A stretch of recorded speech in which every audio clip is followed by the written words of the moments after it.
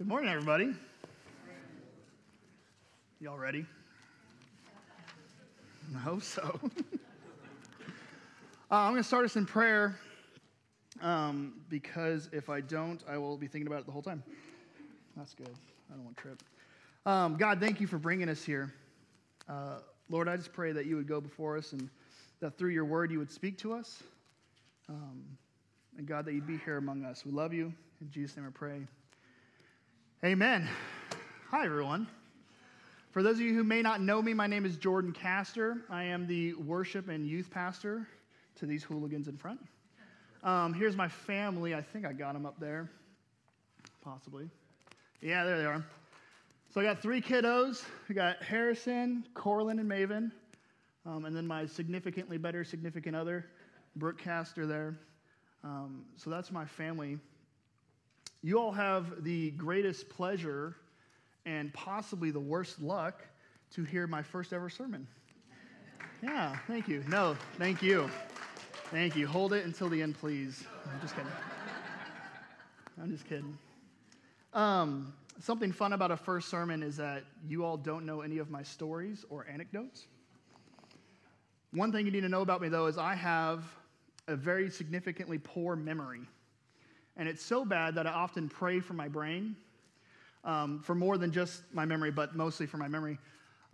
So if I'm telling a story and you were there and you think to yourself, that's not how that happened, just keep it to yourself, okay? I remember many months ago thinking, what do I want my first sermon to be about? I clearly want it to be understandable. I want it to have some significance in your life, some application. I want to get into God's word because I really believe that that's the only thing that matters compared to my own words. And so as I thought about it more, I thought I want to go in the way that I want to go out, which is talking about Christ. Because I feel like that's the only thing that really matters, right? The person, the significance, the story of Christ. That's why we're here, right? The entire Bible talks about it, from Isaiah and Daniel that prophesied of the Messiah to come, through the Gospels that explain and show how Christ fulfilled those prophecies, to Paul's letter saying he was a servant of Christ and talking about his divine nature. So throughout Scripture, we get a glimpse of who Christ really is. And there's a time where Christ is talking to his disciples. In Matthew 16, Mark 8, and Luke 9, Jesus is sitting with his disciples, and he's talking to them, and he asks them a really simple and yet very profound question.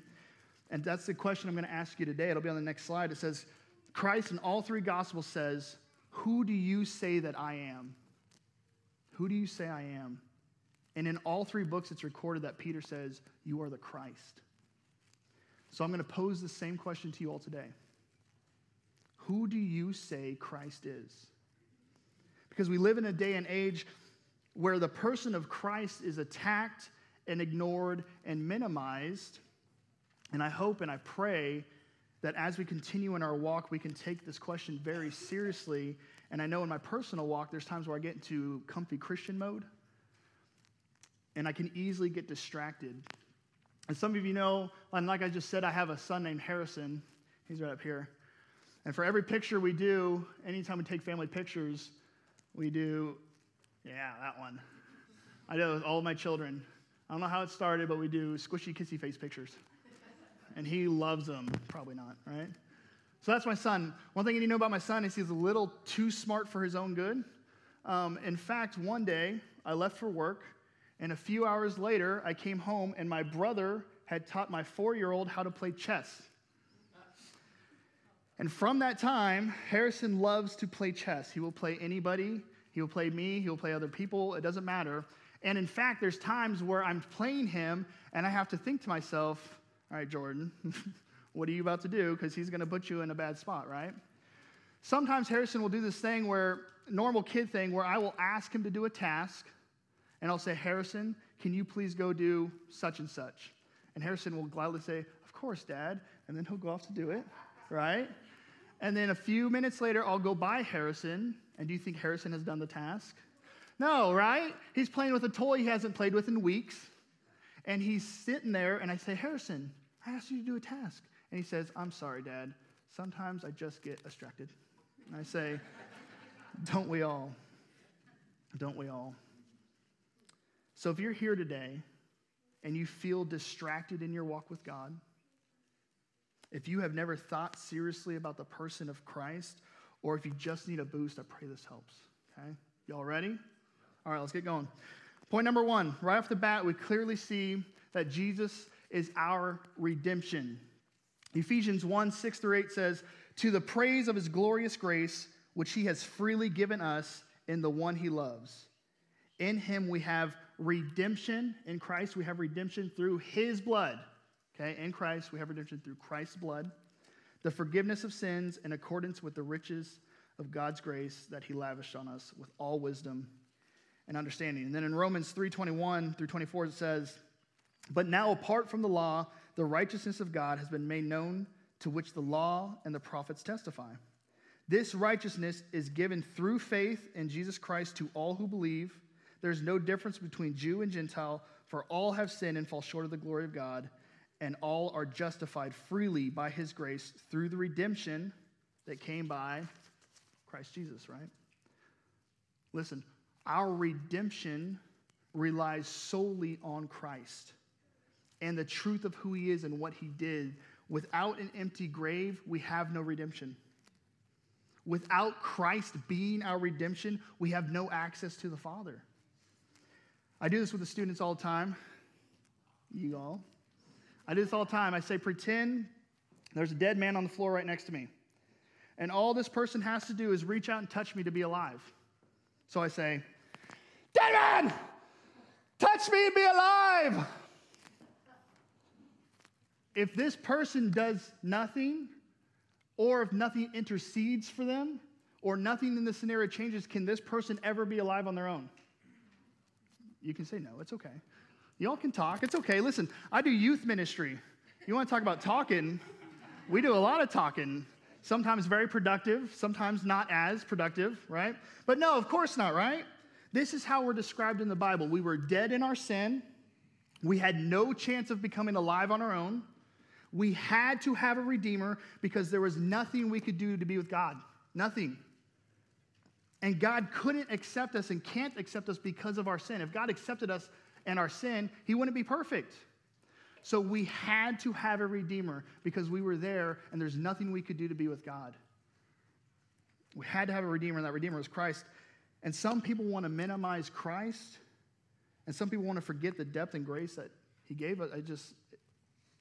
No. Christ sacrificed everything for us so we could be with him forever. Hallelujah. Romans 5, 8 through 11 says, but God demonstrates his own love for us. While we were still sinners, while we were dead, while we were still sinners, Christ died for us. Since we now have been justified by his blood, how much more shall we be saved from God's wrath through him? For if while we were God's enemies, we were reconciled to him through the death of his son, how much more, having been reconciled, shall we be saved through his life? Hallelujah. Not only is this so, but we also boast in God through our Lord Jesus Christ, through whom we have now received reconciliation. God is our redemption. Point number 2. As we continue to look at Christ, we see that Christ is the Messiah.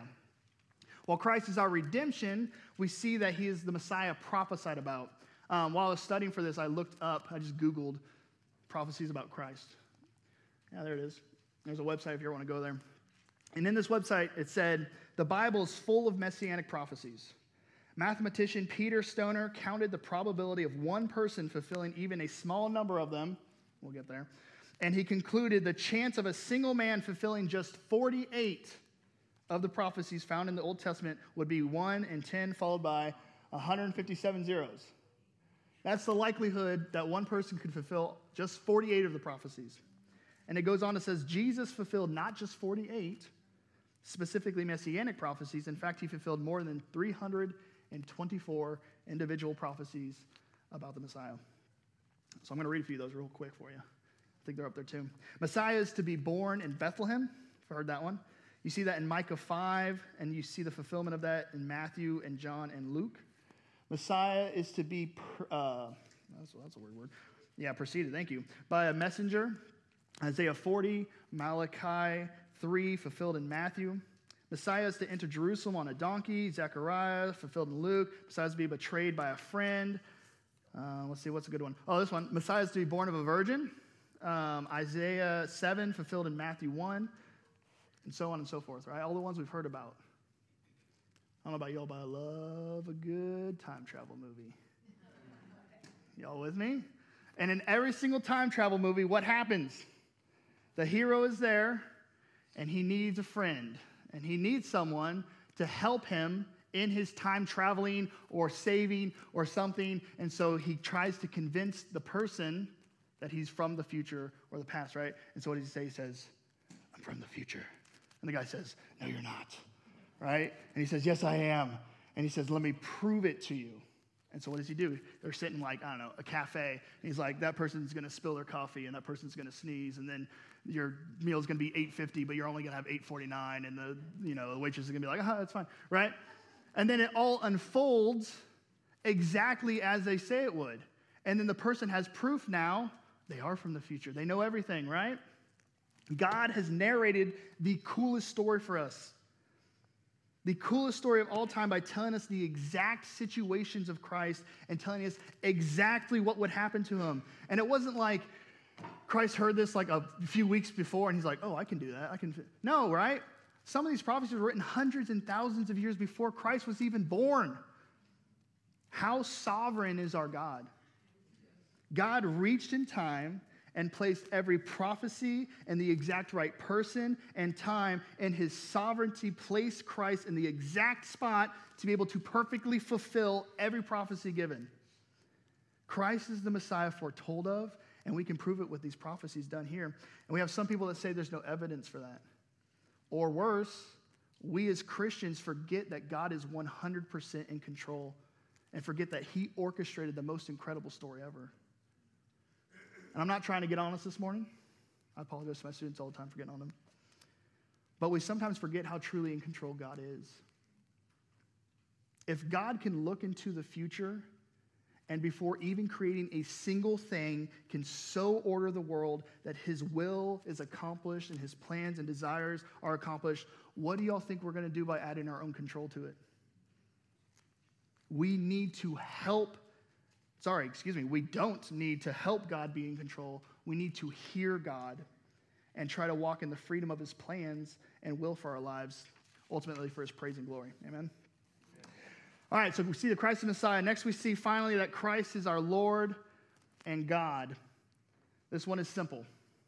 Christ as our Lord and God deserves the respect, honor, glory, and praise that, quite frankly, we sometimes forget to give. I know there have been times in my life where I'm worshiping Jesus and it's just words in my mouth. It hasn't affected anything. It doesn't change anything. Or I'm praying and my prayers become dull or distracted. Why? Because I had lost focus of the true nature and person of who Christ is, which is the third Godhead of our triune God, the Redeemer, the Messiah, the light of men, the first, the last, the word in John 1:1, right? All things were created through and for. Y'all following? We see the truth of who Christ is. If you guys want to turn to Mark chapter 14, we're going to camp here for just a little bit. Mark chapter 14, verse 61. I can hear the pages a-turning. I can hear the fingers flipping through your phone. Mark 14:61. So at this point, Jesus is on trial, and he's about to be crucified. And so up until this point in Mark, Jesus has asked many people that he's healed, a lot of his disciples, even some demons that he's cast out, not to reveal the true nature of who he is. Okay? So that brings us up to the story right here, and it says, but Jesus remained silent and gave no answer. Again, the high priest asked him, are you the Messiah? The Son of the Blessed One, And what did Jesus say? Jesus says, I am, and you will see the Son of Man sitting at the right hand of the Mighty One and coming on the clouds of heaven. And then what happened? Then the priest tore his clothes. Why do we need any more witnesses, he asked. You have heard the blasphemy. Remember that word, the blasphemy. What do you think? And they all condemned him as worthy of death. Christ did three major things here.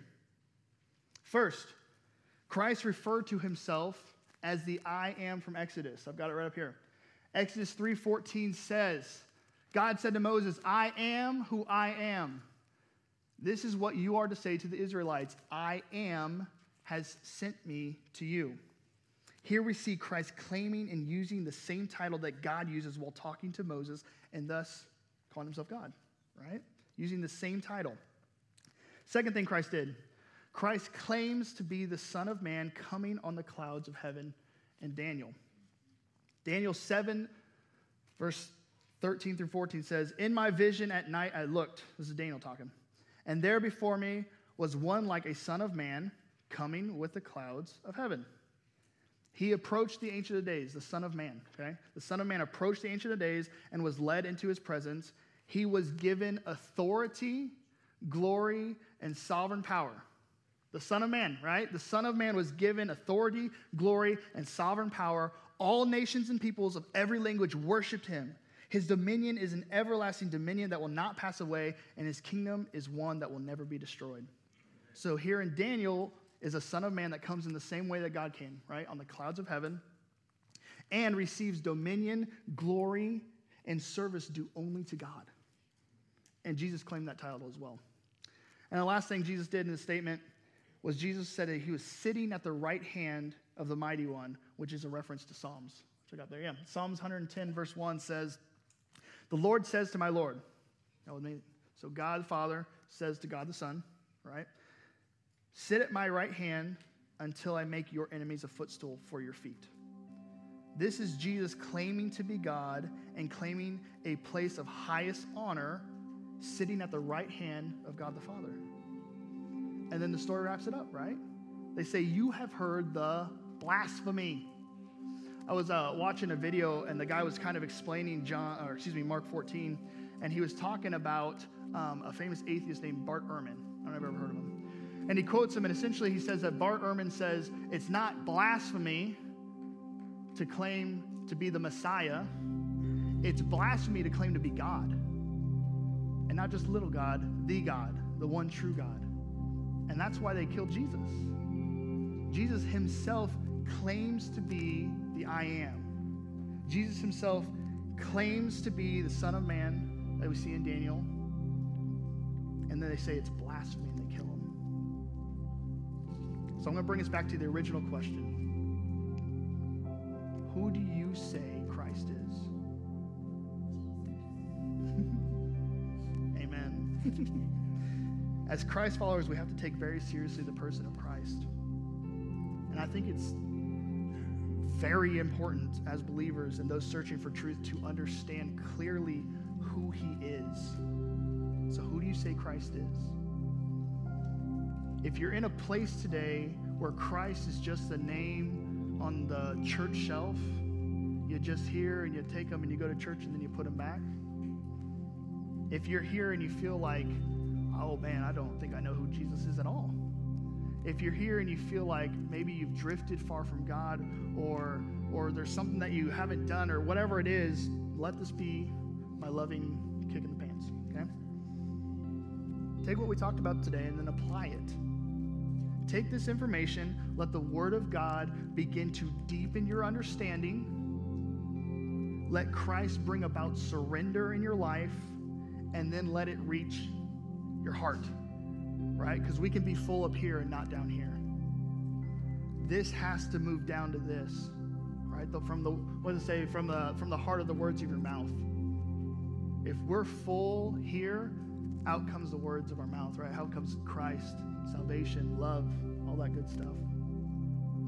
So you might be thinking, okay, I hear you, Jordan. That's great. What do I do? I set it up so I can say, I'm glad you asked. Two things. First, I want you to reflect and pray.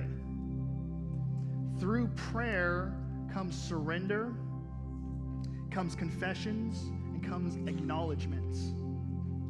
So first, do this with me in real time. I want you to think about the person of Jesus, okay? Think about his sacrifice. Think about his love. Think about what he's called in the Bible. Think about all that good stuff. And then I want you to decide if it's elicited any kind of response emotionally in you. It doesn't have to be huge, right? You don't have to be like full tears and like, oh, it could just be simple. But are you feeling anything towards the person of Christ? Is there joy? Is there peace? Is there some sense of happiness? Is there something? Because if not, it might be an indication that your heart's starting to get hard.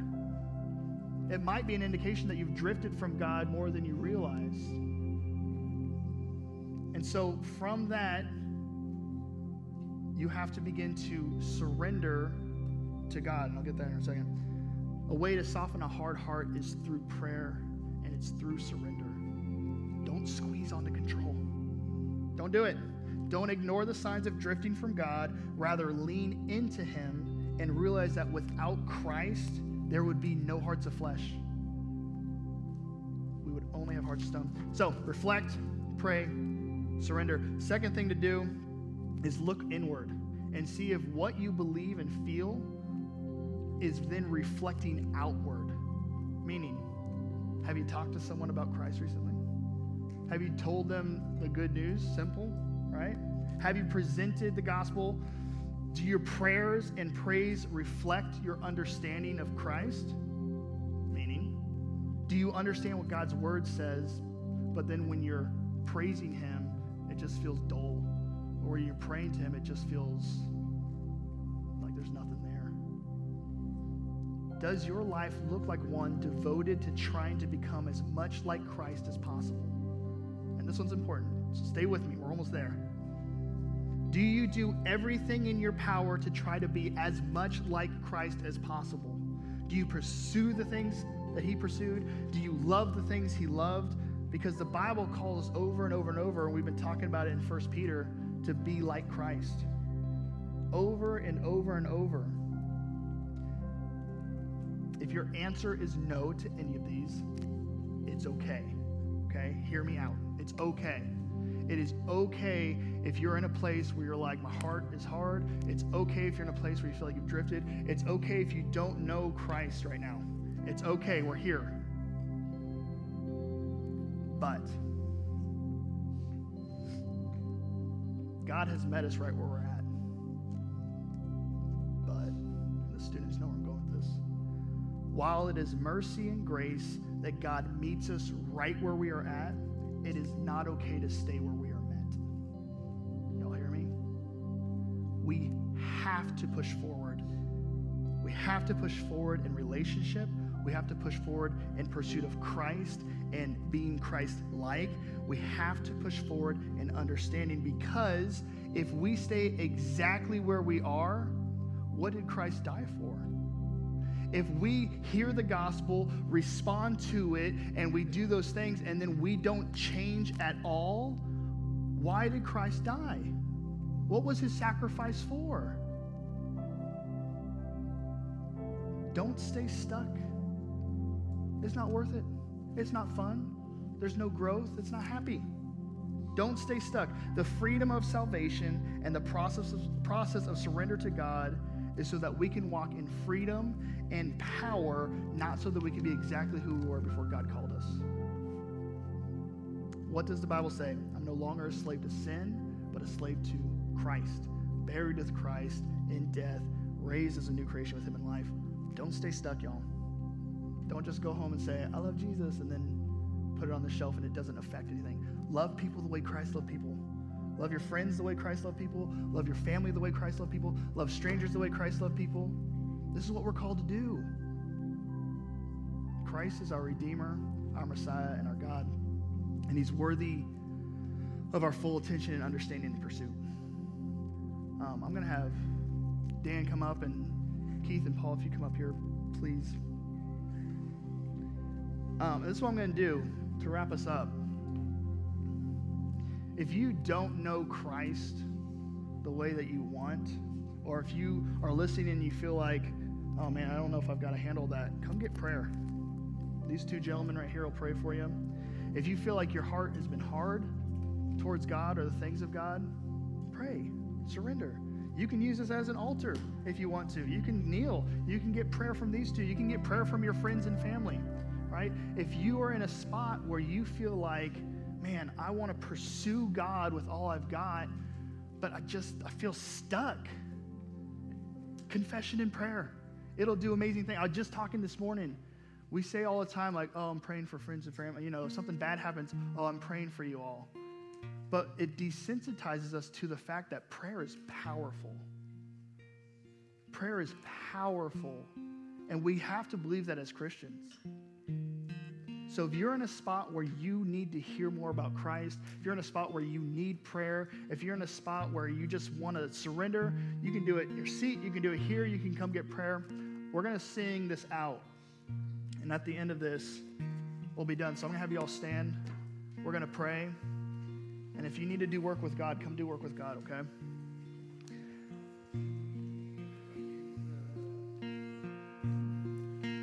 Be the center, be my source, be my life, Jesus.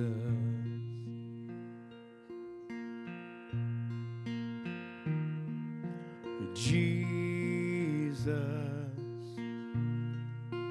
be the center,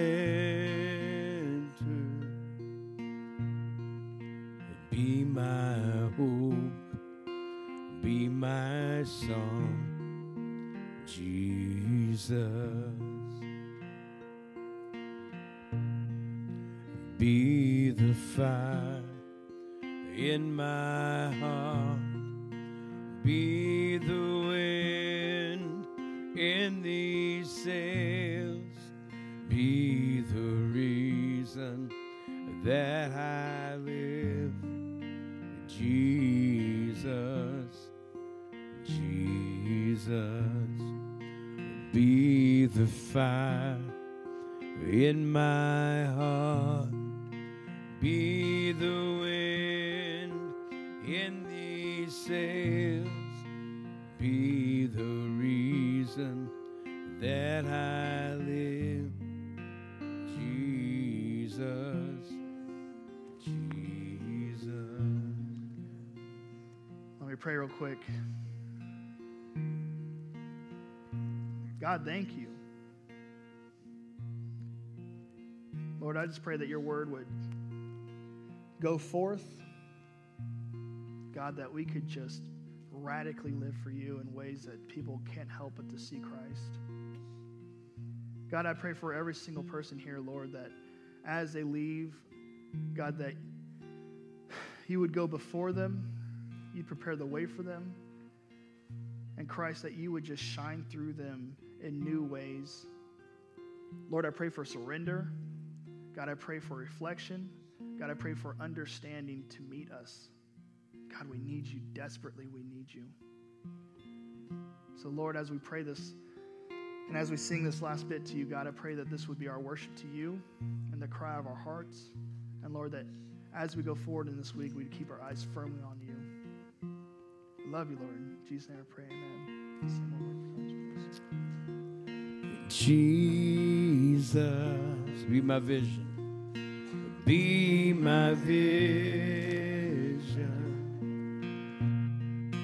be my path, be my guide, Jesus. Sing it again. Jesus, be my vision, be my friend, be my guide, Jesus. Be my path, be my guide, Jesus. Amen. Good to be in the house of the Lord today, amen. Great job, Jordan. You did a much better job than I did when I first did it. So I just want to brag on him because I just, man, it's so good to see a 30-year-old kid, which I can't believe you're that old because I've known you since you're little, but that has a heart for the Lord and desire to be used by God. And so that's, man, we're blessed in that. We're blessed in that. So, yay, God, on that one. Also, just want to brag on you this last week and the weeks that you've been, we celebrated Clayton's life on Thursday night, and many of you provided a meal, helped do that, and you helped host that and everything, and really feel like that God was honored in that. And I just want to say thank you. That's on our website if you want to see that again. Our prayer is that God's going to use a tragedy to bring greater glory to Him. And like we talked about the other night, we don't mourn as those that don't have hope. We have a hope that's in Jesus, in the Christ. And if you don't know Him, man, I pray you get to know Him. Thank you for being here. God bless you. We'll see you next week.